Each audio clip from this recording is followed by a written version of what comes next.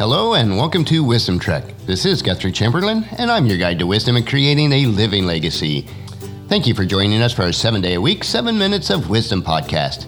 This is day 189 of our trek, and yesterday we studied the science of making wise decisions.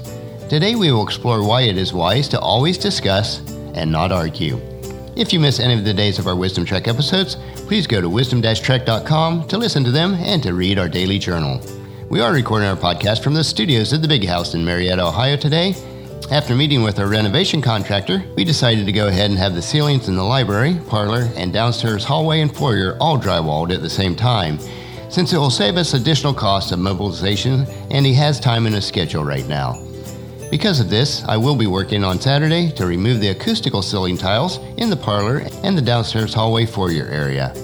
This was not part of my plans for the weekend, so I'll have to work quickly to get it all completed. We are also looking at replacing the windows in the library and parlor this spring. The original windows in the house are very drafty and not as functional as they should be. This evening we have our Marietta grandkids coming over, and I'm sure they'll love helping Gramps out with the additional renovations. I'll leave the wallpaper on the walls for them to remove. It is quite old and comes off very easily. So let's move on to our trek for today, as we set out on our trails to discover why it is wise and prudent to always discuss matters of differences and avoid arguing. When Paula and I were dating the year before we got married, one ground rule that I set between us is that I would not argue with her. I wanted to set the guidelines for our marriage and felt that if differences arose, then as intelligent and rational adults, we could calmly discuss any issues that we may have.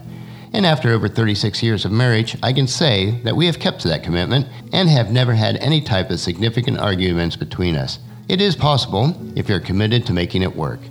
So now on our trail for today, which we will call Discuss But Never Argue. There are certainly some personalities that can be labeled argumentative, and that shows in their behaviors and relationships. Arguments can be avoided and a lot of heartaches prevented by being a little careful. The best way to win an argument is to avoid it. An argument is one thing that you'll never win. When you win, you lose. When you lose, you lose. If you win an argument but lose a good job, customer, friend, or marriage, what kind of victory is that? Pretty empty, I would say. Arguments always result in an inflated ego. Arguing is like fighting a losing battle. Even if one wins, the cost is more than the victory is worth. Emotional battles leave scars and a residual ill will, even if you do win. In an argument, both people are trying to have the last word. The argument is nothing more than a battle of egos and results in a yelling contest most of the time. So I have this question. How do you argue with your spouse or close friend? Well, first of all, there should be no losers. Do you really want your spouse, whom you love, or a close friend to lose an argument with you? Think how constantly losing arguments will play on that spouse's or friend's self-esteem. It is the fact that spouses influences each other's self-esteem more than any other single factor during their married life. Arguments are usually started because one spouse feels that the other has messed up or is wrong. The Bible has something to say about how to correct someone when you feel that they are wrong.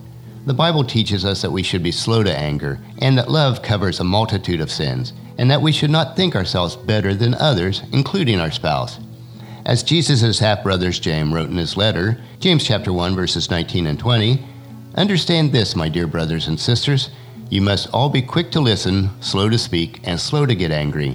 Human anger does not produce the righteousness that God desires." So when a married couple loves each other, they will not be quick to correct each other, especially when they approach it with the wrong attitude. But what if your spouse is selfish and doesn't seem to ever want to change, and you feel you cannot overlook their selfishness any longer? How should you deal with that spouse? Galatians 6:1 says, "Dear brothers and sisters, if another believer is overcome by some sin, you who are godly should gently and humbly help that person back onto the right path, and be careful not to fall into the same temptation yourself." And also in Ephesians chapter 5, verse 25 says, "For husbands, this means love your wives, just as Christ loved the church. He gave up his life for her." These two verses teach us that when we feel our spouse, or anyone really, is wrong, we should be very humble and gentle with them, and that we should love them to the point of being willing to give our life for them, as Jesus did for the church. This is a prayer that I pray every morning, that I would love Paula as Christ loved the church.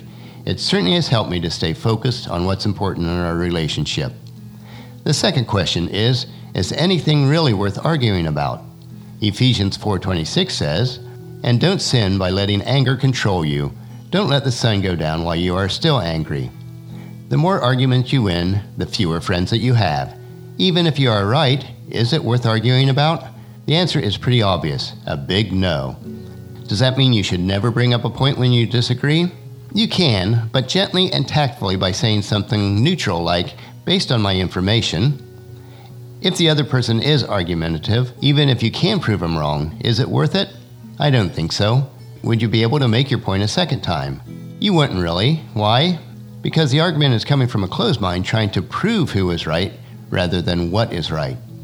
Let's look at this example. Say that you are at a social gathering and a good friend authoritatively says, guns are to blame for the recent upswing in violence in the world.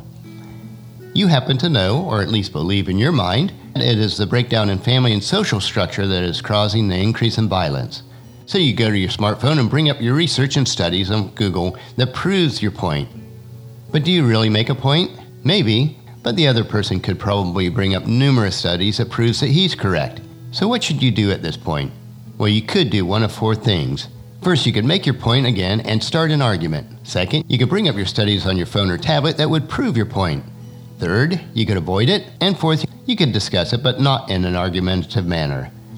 The right choice is usually number 3, or at best a calm number 4. This is the type of topic that you can easily find studies to prove whatever you want to.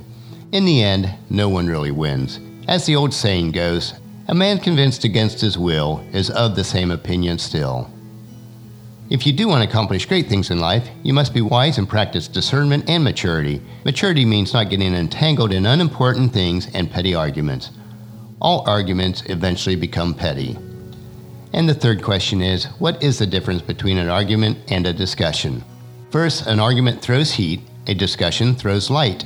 Second, one stems from ego and a closed mind, whereas the other comes from an open mind and a desire to learn and possibly change. Third, an argument is an exchange of ignorance, whereas a discussion is an exchange of knowledge.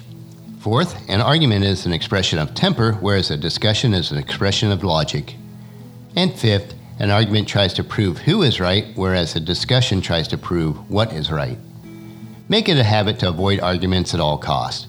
If a subject is worth debating, it is worth discussing calmly. You never win an argument because everyone loses.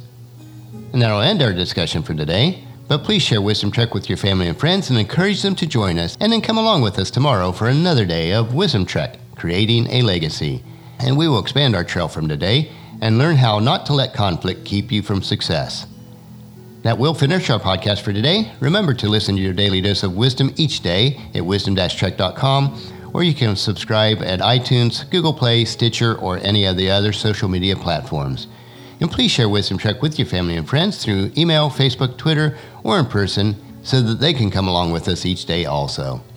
The journal for today's trek can be found at wisdom-trek.com. Thank you so much for allowing me to be your guide, your mentor, but most importantly, you are my friend, as I serve you through the Wisdom Trek podcast and journal each day.